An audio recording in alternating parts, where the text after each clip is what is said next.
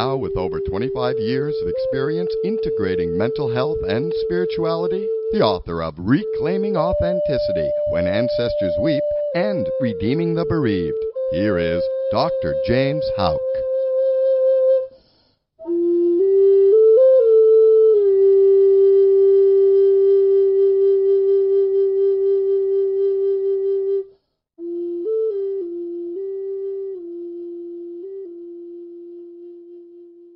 Well, good afternoon, everybody, wherever you are in the world at this time. Welcome to Reclaiming Authenticity. So glad to be with you here today. And reclaiming authenticity is definitely finding one's courage to reclaim that which has always been in you. Well, I am here every Friday afternoon at 3 p.m. Eastern Standard Time, noon Pacific Standard Time, and everywhere else in between. I am Dr. James Houck, and if you would like more information about me or to leave me your comments about today's show, I invite you to visit the website. It's www.bbsradio.com/reclaiming authenticity. That's all one word run together. So www.bbsradio.com/reclaiming authenticity. And if you would want to be part of today's show, I invite you to call in. I'm always excited to get listeners who want to call and talk. That number, if you'd like to call in, is 888-627-6008. That's 888-627-6008. And these broadcasts are now podcasted in case you want to go back and listen again, or you can go back even into our archives and listen to previous shows. And as I said, they are podcasted, and they are also available to download on Audible, iTunes, and Amazon Music. Well, happy Friday to one and all. And for the sake of new listeners out there, I just want to take a moment just to explain exactly what reclaiming authenticity is all about. And whenever I do that, I always have to place it within a larger context, because you see, it really doesn't matter who we are or where we were born or even to what family we were placed. Ours is a world filled with relationships. Okay, and that's the common denominator. And anything we do, anybody we meet, it always brings us back to the relationships that we establish in and through our lives. And indeed, we are social beings who often spend our lives trying to make sense out of our world by trying to find our place in the world and our place in relation to one another. And so as social creatures, as social beings, it's often within the context of these relationships that we have experienced tremendous pain and suffering. And it seems like it doesn't have to be that way, but it is. So follow me on this, okay? Within the context of relationships, we experience pain and suffering. Now, these could be anything from overt acts of, let's say, betrayal or cruelty that somebody has inflicted against us, or maybe we've inflicted it on somebody else, or sometimes we are just in the wrong place at the wrong time. But as a result, many people bear the scars of the physical, psychological, emotional, and spiritual woundedness. And as I'll be talking about in this particular show today, it's basically about finding one's voice and the ability to then share our stories from a place of woundedness or disappointment, but not necessarily there, because as we are healing, we begin to tell those same stories, those same experiences from a place that involves healing and wholeness and peace. Okay, because just as we experience our woundedness in relationships, it's also within the context of healthy relationships that we can find our healing, our voice, and our authenticity. And now the difficulty is that, or I should say, on the process towards healing, is often finding the courage within ourselves to discover those things which have always been in ourselves. And every time I think about this, and this is actually where I came up with the understanding of reclaiming authenticity, what comes from one of my favorite authors, a favorite quote of mine, or his that I love just to quote. It comes from T.S. Eliot. And he says that we shall not cease from exploration. And at the end of all our exploring, will be arrived to where we have started and know it for the very first time. So whenever we turn inward and whenever we have the courage to look at anything and everything within ourselves, and these gifts, these graces, these skills, and this uniqueness that we've come into the world with, yeah, we discover new things about us. And we come back to the place where we have started, but yet we're seeing it perhaps for the very first time because we're now understanding it from a different point of view or in a different light of things. Because I'm a firm believer that we all come into this world with everything that we need, not just for ourselves, but also for others, but also through our various experiences and some unfortunate events. We believe that we had to have given away parts of ourselves, if not the whole of ourselves, of that uniqueness or that thisness, that what's special about us, in order to survive whatever we have gone through. And this could be something such as we didn't feel as though we lived up to another person's expectation of us. And therefore, we kept trying and trying and trying, and we kept failing and failing. And the more we did that, we just realized we don't even know ourselves after a while. And so, who are we?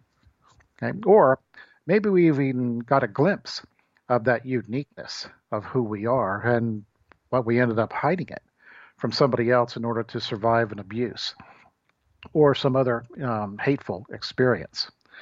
Or perhaps, those aspects of ourselves might have just been taken away from us, or we've handed them over. We surrendered those things because we didn't have the strength to fight for them or to hang on to them. Okay. But really, they didn't go anywhere. We've pushed them down, or we've hidden them, or we may even hidden them from not just somebody else, but also from ourselves. But either way, when we become aware that we've done these things, we also realize it does take tremendous courage then to go in and reclaim who we already are. It creates this awareness in us to realize, like, just because I've gone through some horrific things or have gone through some things I don't want to go through again, that's not the end all be all to us. There is a whole lot more. Okay. And when we're able to reclaim our voice, our uniqueness, as it were, we are going to quickly discover that as we tell these stories, we're now telling them, and we're telling them from a place that has been transformed in us. We're going to tell, these stories from a place of healing or a voice of wholeness and gratitude. Okay. Well, I'll be taking your calls in the second half of the show today, and I encourage you to call in because I really want to get your opinion or your heart's attitude on today's subject, the multifactual grace for our hidden scars. Okay. And I want to start today just by telling you a pretty familiar ancient story. Okay. It's a story about a bereaved mother who brought her dead child to a holy man to be healed.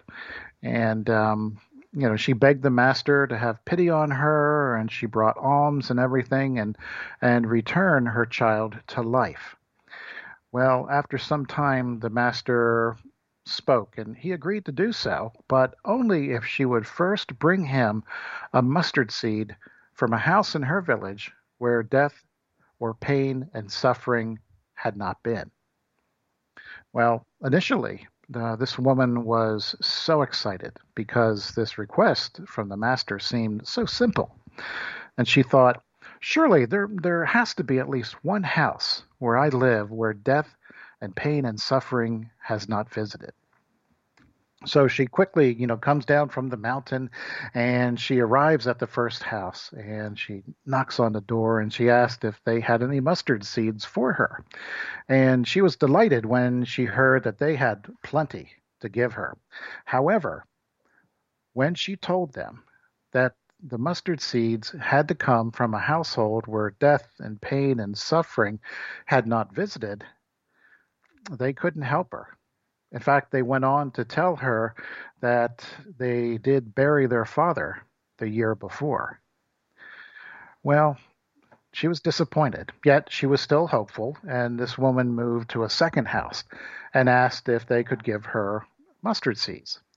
And again, the family inside had plenty of seeds to give her, but when she heard that they too buried a loved one, she couldn't accept the seeds. And on and on and on, the woman went from house to house searching for a family who had been spared from suffering, pain, and death. But to her dismay, she didn't find one. So eventually, she came to understand the wisdom of the Master that death and pain and suffering come to all. And so silently, she left the village and went back up the mountain, and she returned to claim her child's body and returned home to bury him in peace. Well, these days, one of the things I find most disappointing whenever I listen to expert panels who report on the opioid crisis in America. It's just something that I'm always anticipating. Is there something new that I need to understand about this, or can we really get to the heart of the matter? And the panels are very good at informing of, okay, exactly where are the hot spots throughout the state or throughout the region or throughout the country. But I still feel like they're missing something. Well, I live in a region of the country where the opioid crisis is going strong. Okay. And I have sat in audiences listening to members of the medical community, and I listen to them talk about numbers and costs and death rates and other socioeconomic impacts. And still, what I have yet to hear anybody talk about or anybody raise the question or to anybody even answer is this: what kind of pain are people in that they turn to opioids in the first place? What's the pain that people are in that they turn to opioids to find their healing, their peace? They're just to be out of pain. I mean, not just on a scale of a 1 to 10 level of pain, but what is that underlying deep, deep, deep pain that people believe opioids will assuage, that opioids will heal, that opioids will quiet? Because you think about it, this is the real issue that a person faces when he or she is recovering from an opioid addiction. Yes, it is to rebuild a life that has been saved by going to rehab, definitely. But it also includes exploring the life experiences by which a person's pain came to be. And when we think about levels of pain, I mean, we think about different aspects or different characteristics of pain. And just, because we are body, mind, spirit, there are just many, many, many levels of pain. And, here are the four that are, talked about the most. There is somatic pain. And this kind of pain occurs that whenever, our pain receptors in our tissues, such as like the skin or muscles or skeleton muscles, joints and connective tissues, when these pain receptors are activated, it's pain in the body. And typically, there's other stimuli that get these pain receptors going, such as force or temperature or vibration or swelling, just really activate these receptors. And people often describe this kind of pain as cramping and gnawing and so forth.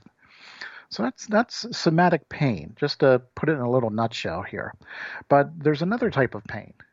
There's visceral pain that comes from our internal organs.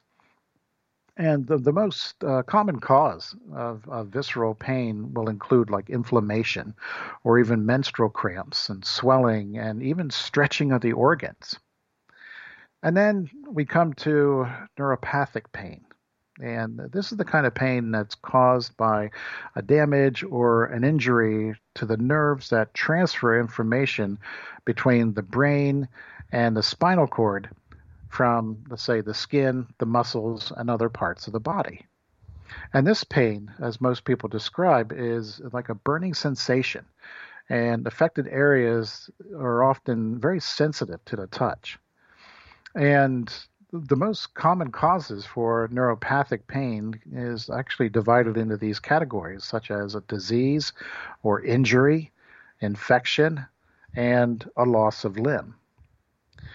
Well, I remember years and years ago, I ran across just some very groundbreaking work by a Dr. Eric Linderman, and he was the attending physician he worked at Massachusetts General Hospital in around early 40s, and he was known for treating people for ulcerative colitis.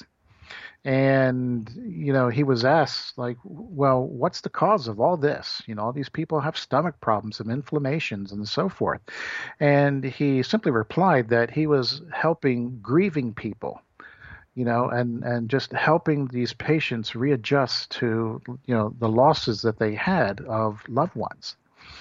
And then, ironically, about 9, 10 months later, Lindemann, he was also treating, you know, people who had lost loved ones in the famous Coconut Grove nightclub fire. And he just sat and he observed the grief reactions of those who had lost loved ones in this huge fire.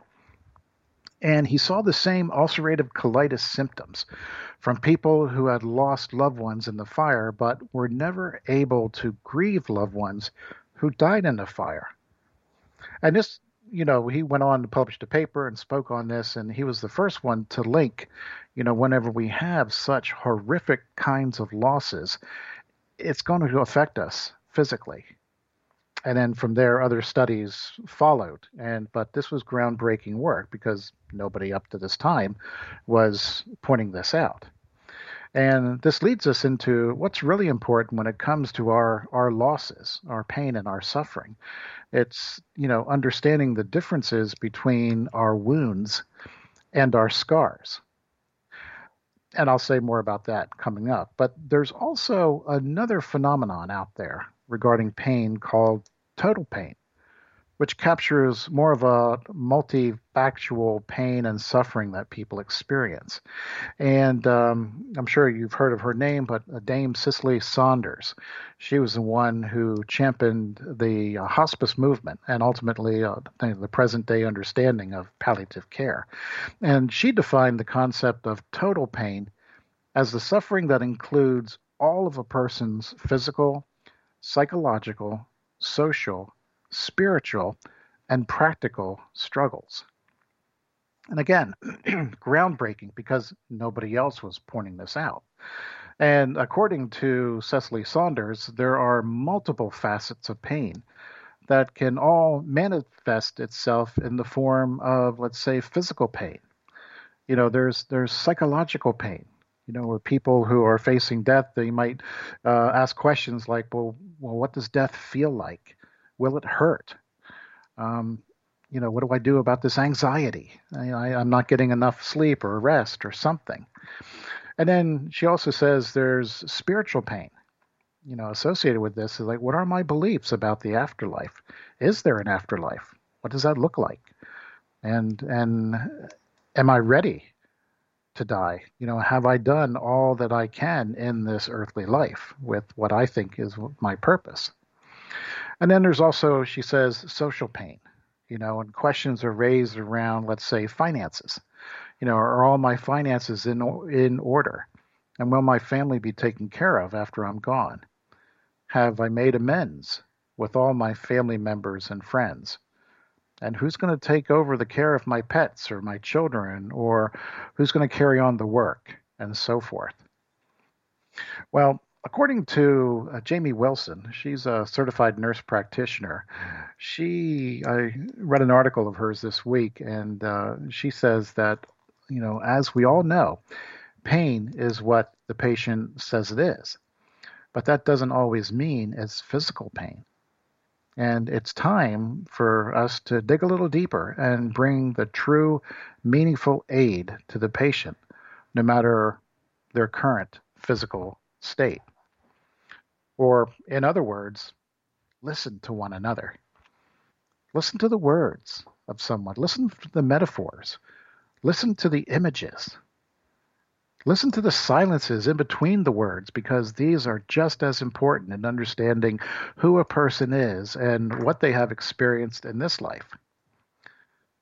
Well, for me, this concept of, taking time to really listen and to listen to what's really important actually came together when I was 17 years old, it just makes total sense now in hindsight. And, I'm looking at the scar on my left thumb. And like I said, I was 17 at the time, and I was working on a mock roofing project, which was designed to teach us how to shingle a roof properly. Okay, and I was part of a four-member team, but it was my task to cut smaller sections of shingles so that they would fit at the end of each row. Okay, and it was about an hour before quitting time, and of course, with most avoidable accidents, I was in a hurry to finish the job. I wanted to get home. Okay, and so with my straight edge in one hand and my utility knife in the other, I began to score the section that needed cut. And if you've ever had to cut shingles before, you know you just have to score it several times. Well, I think it was on the fourth pass of my knife that seemed to get duller and duller with each passing. The knife seemed to jump across the straight edge and across my left thumb. And I ended up, finishing the day in the emergency room, getting 7 stitches for my haste. And reflecting on that experience has taught me a lot about that natural progression of recovering from painful experiences. Because whenever I was cut, I experienced the excruciating pain of a fresh wound. And in the days that followed, whenever I accidentally bumped my thumb, the pain and the blood reminded me that although the wound was stitched, healing was still a long way off. So now, like I said, decades later, I'm still reminded of that day, not because of the pain, but because of the scar. All of us have scars from previous wounds. Some are more obvious than others, such as a wound from, let's say, surgery, or even a wound that we received from an accident. Other scars, however, are not so obvious. These scars, resulting from certain emotional and spiritual wounds, are often kept hidden deep within our hearts and our souls. We rarely permit others to see these wounds, or let alone touch them, because we were never healed from them. I mean, some wounds are still fresh, even from 5 or 10 or 15 or more years ago. And in these instances, let's say an emotional scar has never formed because we've never allowed the healing process to take place.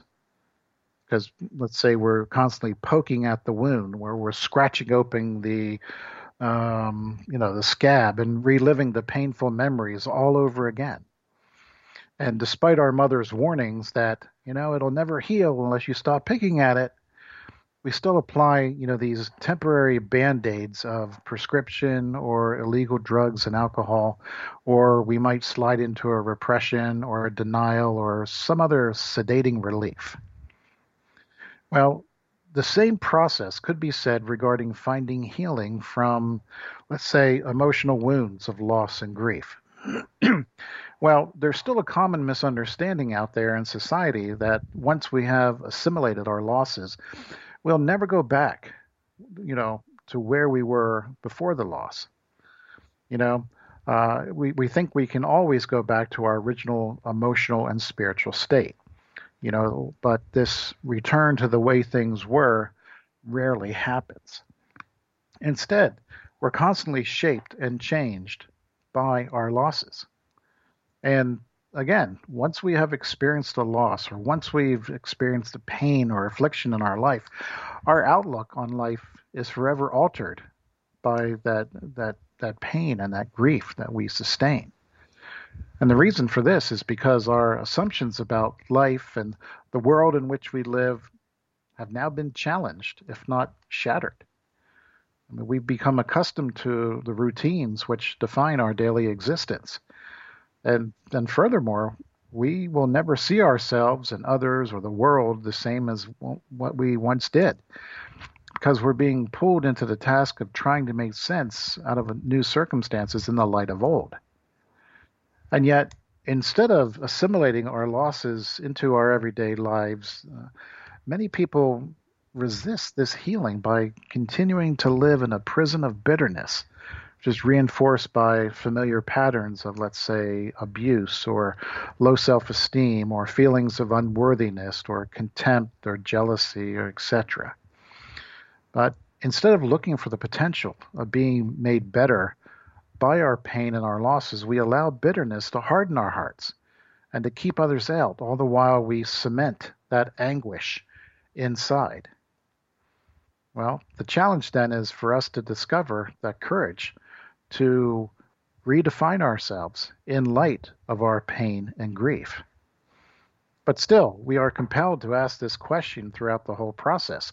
Is this assimilation process something we're able to do on our own? Or do we need help from others?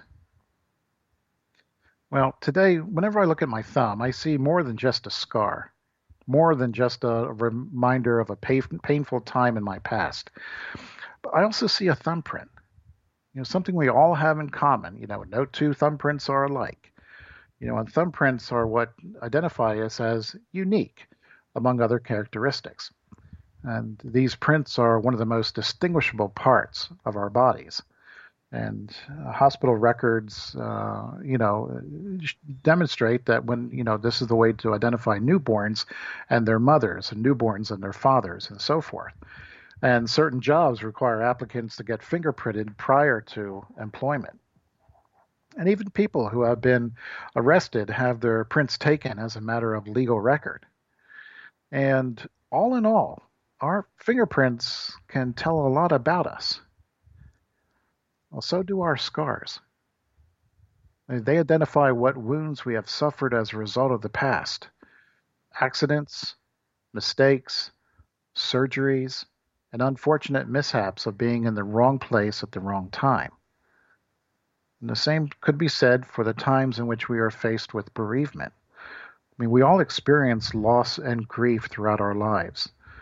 But just as no two thumbprints are alike, so too do no two people grieve in the same manner or react similarly to the parts of that loss experience.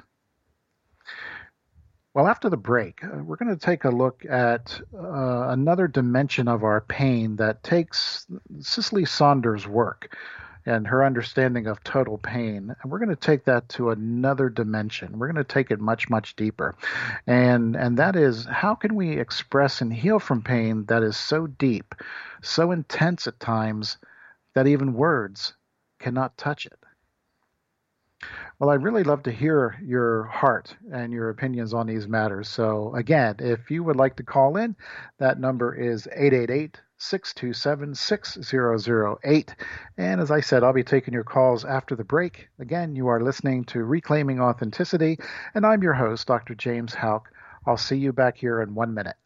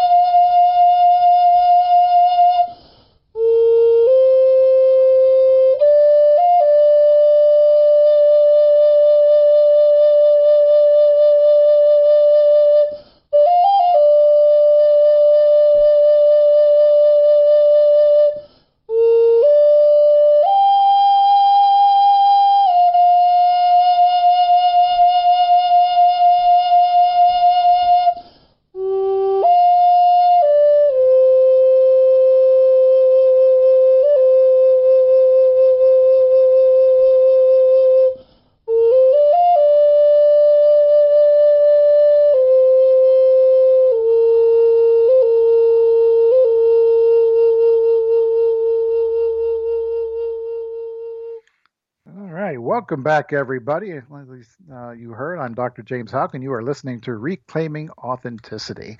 Again, just want to say a quick word about next week's show. It's Friday, October the 29th, and that's the weekend we're going to be coming into Halloween. So all kinds of stories and so forth.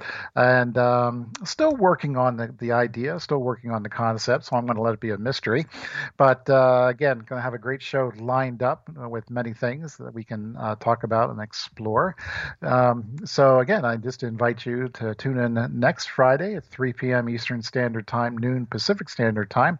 Or again, you're also invited to download the podcast and listen to them at another time that's more convenient for you. Well, earlier in the show, I was talking about a phenomenon called total pain, which captures more of a multifactual pain and suffering that people experience. And it was through the work of Dame Cicely Saunders, who, as I said, championed the hospice movement and ultimately this present day understanding of palliative care, pain management.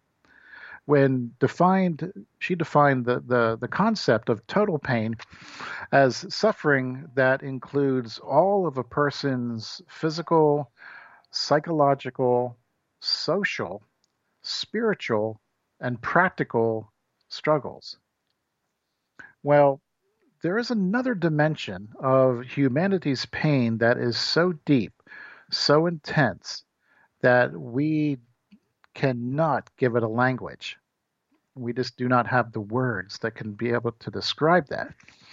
Well, in the Korean language, Korean experience and Korean culture, there is a word called Han, H-A-N, Han.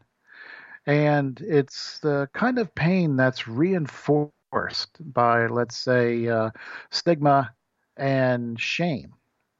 It's the kind of pain that keeps a person, even many generations to come, down and in their so called places. Well, I've also heard it said that Han is a feeling of unresolved resentment against injustices suffered. But it also includes a sense of helplessness because of the overwhelming odds against the person, or a feeling of acute pain way, way, way deep inside one's bowels, making the whole body kind of writhe and squirm, and just this obstinate urge to take revenge and to right the wrong. And it's all of these and so much, much more.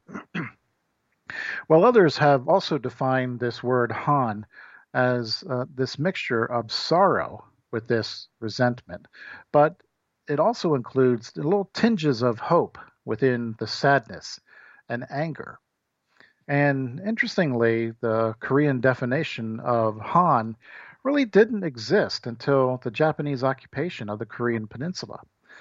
But this word became popular to describe this shared suffering of the Korean people under oppression and occupation. And in all honesty, Han is not something that you can define, but rather it's something that you feel. Okay? It's a Korean feeling of sorrow, oppression, or unavenged injustice, and in isolation.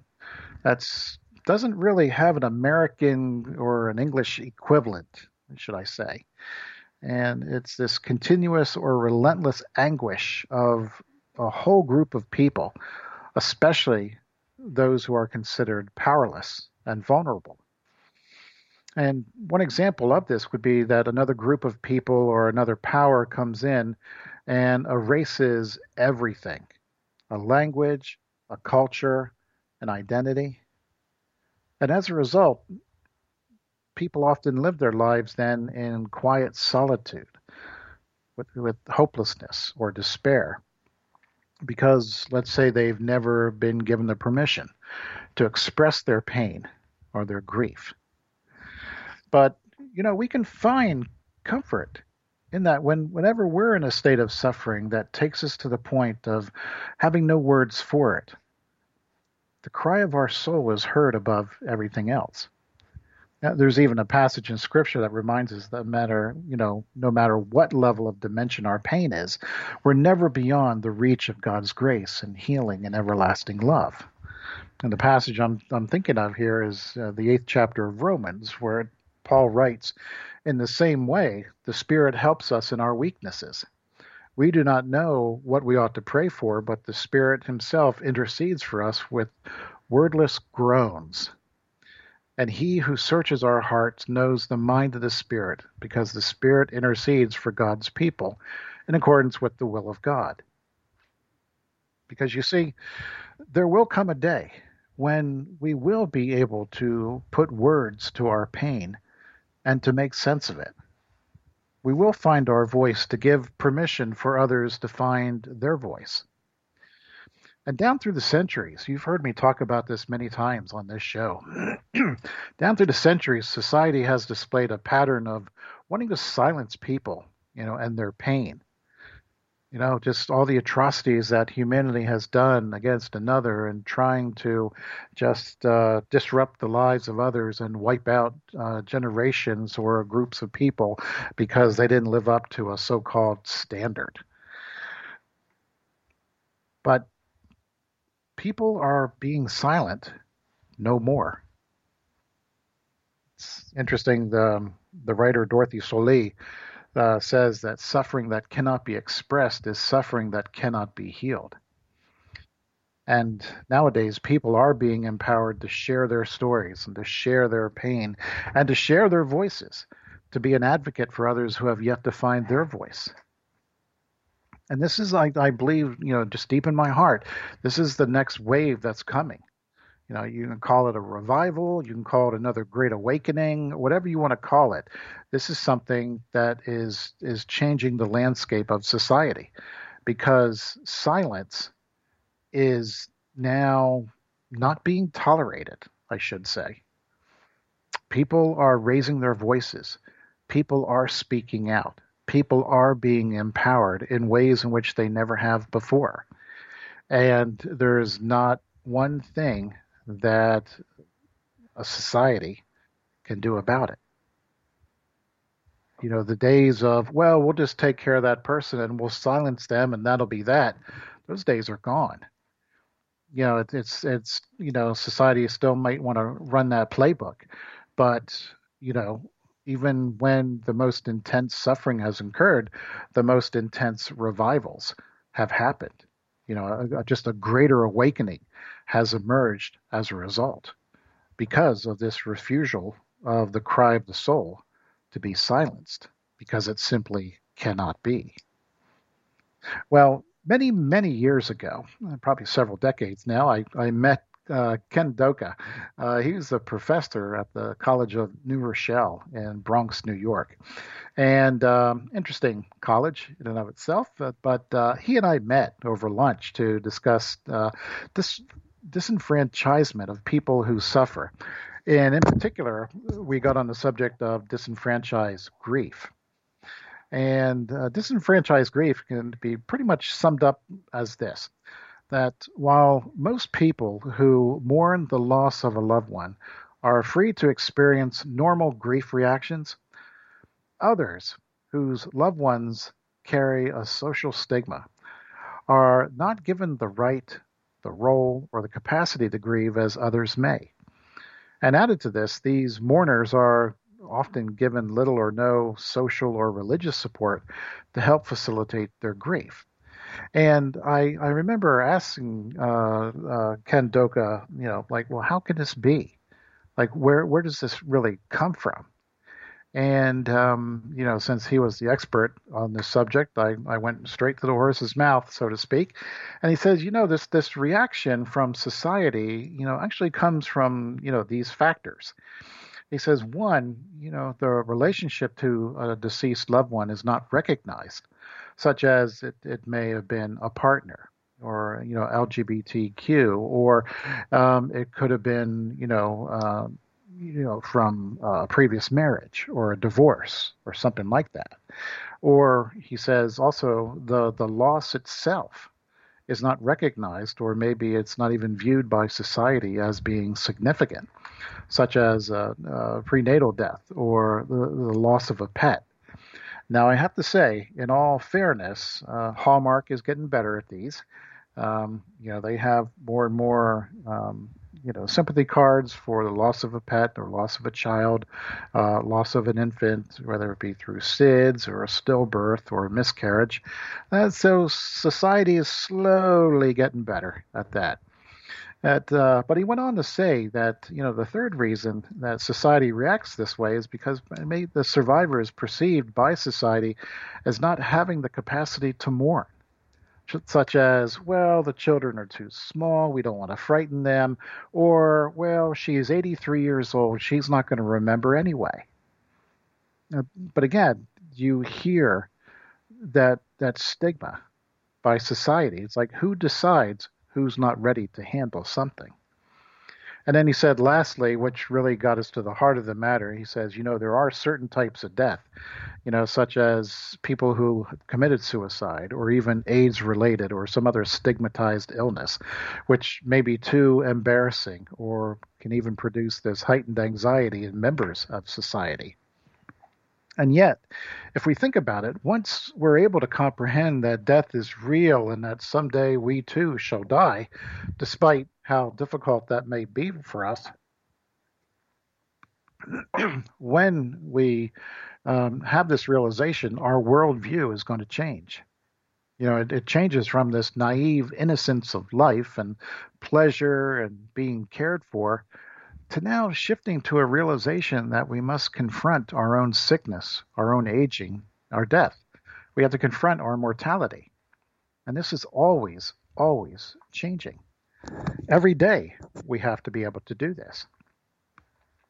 Well, one of my favorite books is about an ancient story told of the spiritual journey of an Indian man named Siddhartha. And he lived during the time of the Buddha. And within Buddhism, there is a belief that there is nothing fixed or permanent in this world. In other words, everything and everyone is subject to change, or as the Buddha taught, it's in this continuous becoming. And we refer to this continuous becoming as impermanence. And if you've ever sat beside a river and watched it flow, you get the idea. Okay, because the water runs from point to point around rocks and fallen branches, and it often finds the way of least resistance. And yet at the same time, the river is not one continuous united flow. I mean, the river of this moment is not going to be the same as the river of the next moment. And hence comes the saying from the ancient philosopher Heraclitus, you cannot step into the same river twice, for the waters are ever flowing onto you. And this philosophy we can certainly apply to our lives even today. None of us remained the same throughout our years. Oh, okay, we may think that we're not changing, but come on, we are. In the various stages of our lives, we go from infancy, toddlerhood, to childhood, to adulthood, to old age. It's just not the same at any given time. And the child is not the same when he or she grows up and becomes a young adult, nor when he or she grows up and is elderly. And while it's true that we live, from moment to moment, day to day, we tend to forget that each moment leads us to the next moment, or each day leads us to the next day. And so this idea of impermanence and change, are just two undeniable truths of our existence. Well, there are ancient scriptures out there besides the Bible, the Upanishads, which are the final part of the Vedas or Vedanta philosophy. And I think there's over 100 of them, but they contain both verses and prose, and they vary in length. Okay, and they were written somewhere between like 800 and 300, BC. And the name Katha as one of the Upanishads, the Katha Upanishad, is a term which means narration, referring to a narrative, a fable, or a parable. And the Katha Upanishad, describes this spiritual journey of a young boy who he was just so devoted to self-knowledge. In other words, after stripping away all of the worldly trappings, he really wanted to discover, the nature of who he truly is. Just who am I? But he just wasn't convinced. He wanted more. He wanted more. And so he argued with his father quite a bit to allow him to visit Yama, or what is considered the god of death. And when Nachiketus entered the house of death, this young boy, Yama was nowhere to be found. And, in ancient culture, he was not shown hospitality as any house guest would be given. And this oversight was considered a huge slap in the face. It was just a huge disgrace. Because the teaching was that whenever a spiritual guest enters a house, like a bright flame, he has to be well received and bring water to wash his feet. And far from wise are those who are not hospitable to such a guest, for they will lose all their hopes, their religious merit that they have acquired, and they will lose their sons and their cattle, and so on and so forth. So this is a pretty big deal, okay? But in time, Yama returned and discovered hospitality was not shown to his guest. And of course, he was embarrassed. And he said, let me make it up to you. Therefore, I'm going to grant you, Nachiketa, 3 boons or 3 wishes. And so Nachiketa goes, he said, I'll think about it. I'll come back here. And his, third wish that he had to Yama was about the understanding of what happens to the soul after death. And when Yama heard this wish, he tried to avoid fulfilling it, but and he just resisted trying to answer this question. And so he asked Nachiketa to think of another boon. Come up with another wish here, okay? Just let's go with something else. But Nachiketus was firm in his desire to know the truth, and so he didn't give up. But still, Yama tried to persuade him, and he said to Nachiketa, he said, "Look, ask for sons and grandsons who will live 100 years. Ask me for herds of cattle, elephants and horses, gold and vast land, and ask me to live as long as you desire. Or if you can think of anything more desirable, ask for that. Why don't you ask for wealth and a long life as well? Be the ruler of a great kingdom, and I'll give you the utmost capacity to enjoy all the pleasures of life. Ask for beautiful women, whose loveliness was rarely seen on the earth. Ask for riding in chariots, and ask to be skilled in music. But Nachiketa, please don't ask me about the secret of death." But Nachiketus, well, he was an awakened soul. He knew that all the treasures of the world are temporary. And a wise person will always choose the eternal good, but the foolish one will only chase after those earthly things that will never satisfy this cry of the soul. And as a result, the fear of death was gone in Nachiketa. There was nothing that Yama could do to instill a gripping fear into him.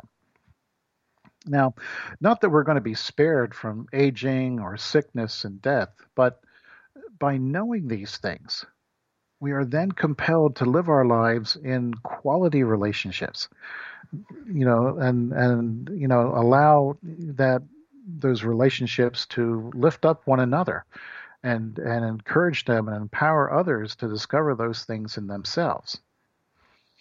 Kind of reminds me of the time when Satan tried to tempt Jesus in the wilderness, with all the worldly pleasures and pursuits, and I will give you wealth, Jesus. I'll give you lavish food. I'll give you unlimited power.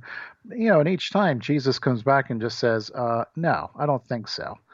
And it's almost his response, Jesus said to Satan, you don't get it, do you? You really have nothing to tempt me with. And Because once Nachiketa realized these things, death no longer had power over anyone. See, and here's the lesson for us that whenever we know how to die, then we know how to live.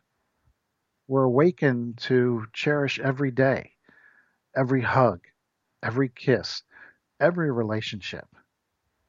For these things cannot be replaced. When we know how to die, we know how to live.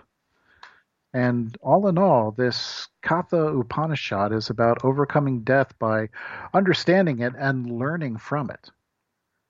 You know, immortality cannot be reached without understanding mortality, because death is here to teach us a lesson, to let us know that we cannot take our lives for granted and we cannot be overly attached to things. The same is true with different dimensions of our pain, especially pain that we cannot give a voice to, especially pain that we struggle with to put words to.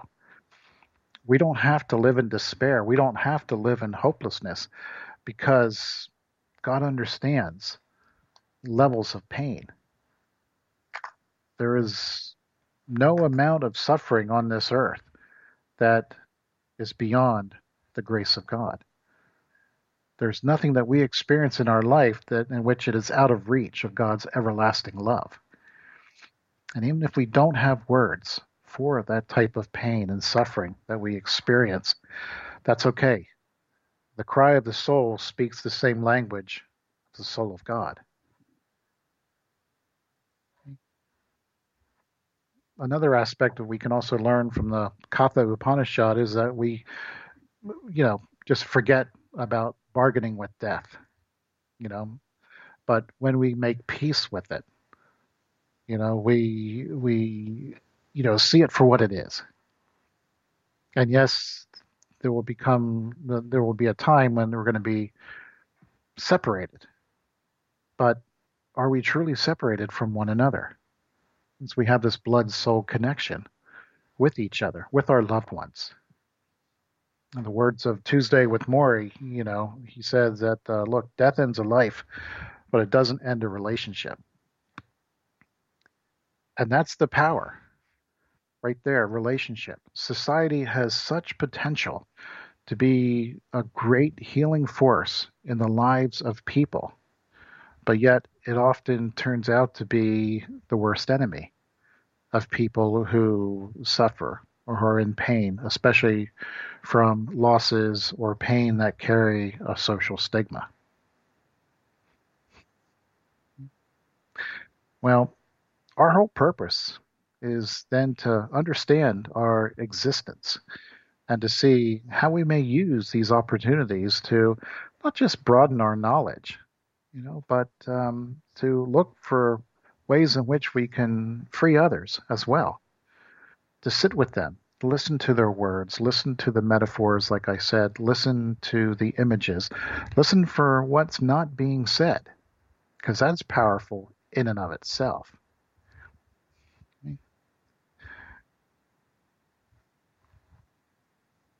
One of the things which was taught to me early on in the good old college days, was to never take anything for granted, but to always cherish everything.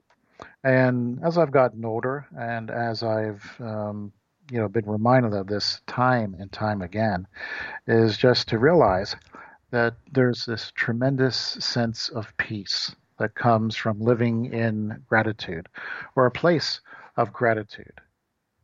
And I believe I shared with this audience once before that probably last month or 2 months ago, sitting around with my friends, and of course the question was tossed out, hey, would you want to go back and do, your high school all over again, knowing that what you know now, and would you make your decisions completely different? And I was tempted to say, yeah, I'd love to do that because high school was, oof, it was rough, and I barely got out the first time. But I caught myself, and I just thought about it, and I said, you know what? No, I think I'd want to keep things the same way, even though it was painful, it was frustrating, it was agonizing, all that. Because the decisions I made and the experiences that I had have just brought me to this very moment. And this is something, that is very eye-opening when it comes to living in gratitude, is to understand, where we have been, the decisions that we have made, the experiences that we have enjoyed or not. Everything has brought us to this very moment. And these are the things that we can reclaim in us as we are reminded that everything is a teaching. Everything is a reminder. Everything points us to the soul of God. Well, I'm Dr. James Houck, and you have been listening to Reclaiming Authenticity. Again, I invite you to tune in next Wednesday, 3 p.m. Eastern Standard Time, noon Pacific Time, or catch the broadcast on one of the podcast stations. And until then, would everybody please be safe? Please be aware of those around you. Listen carefully to one another's stories. And by all means, behave yourselves. Right? Take care. Bye-bye.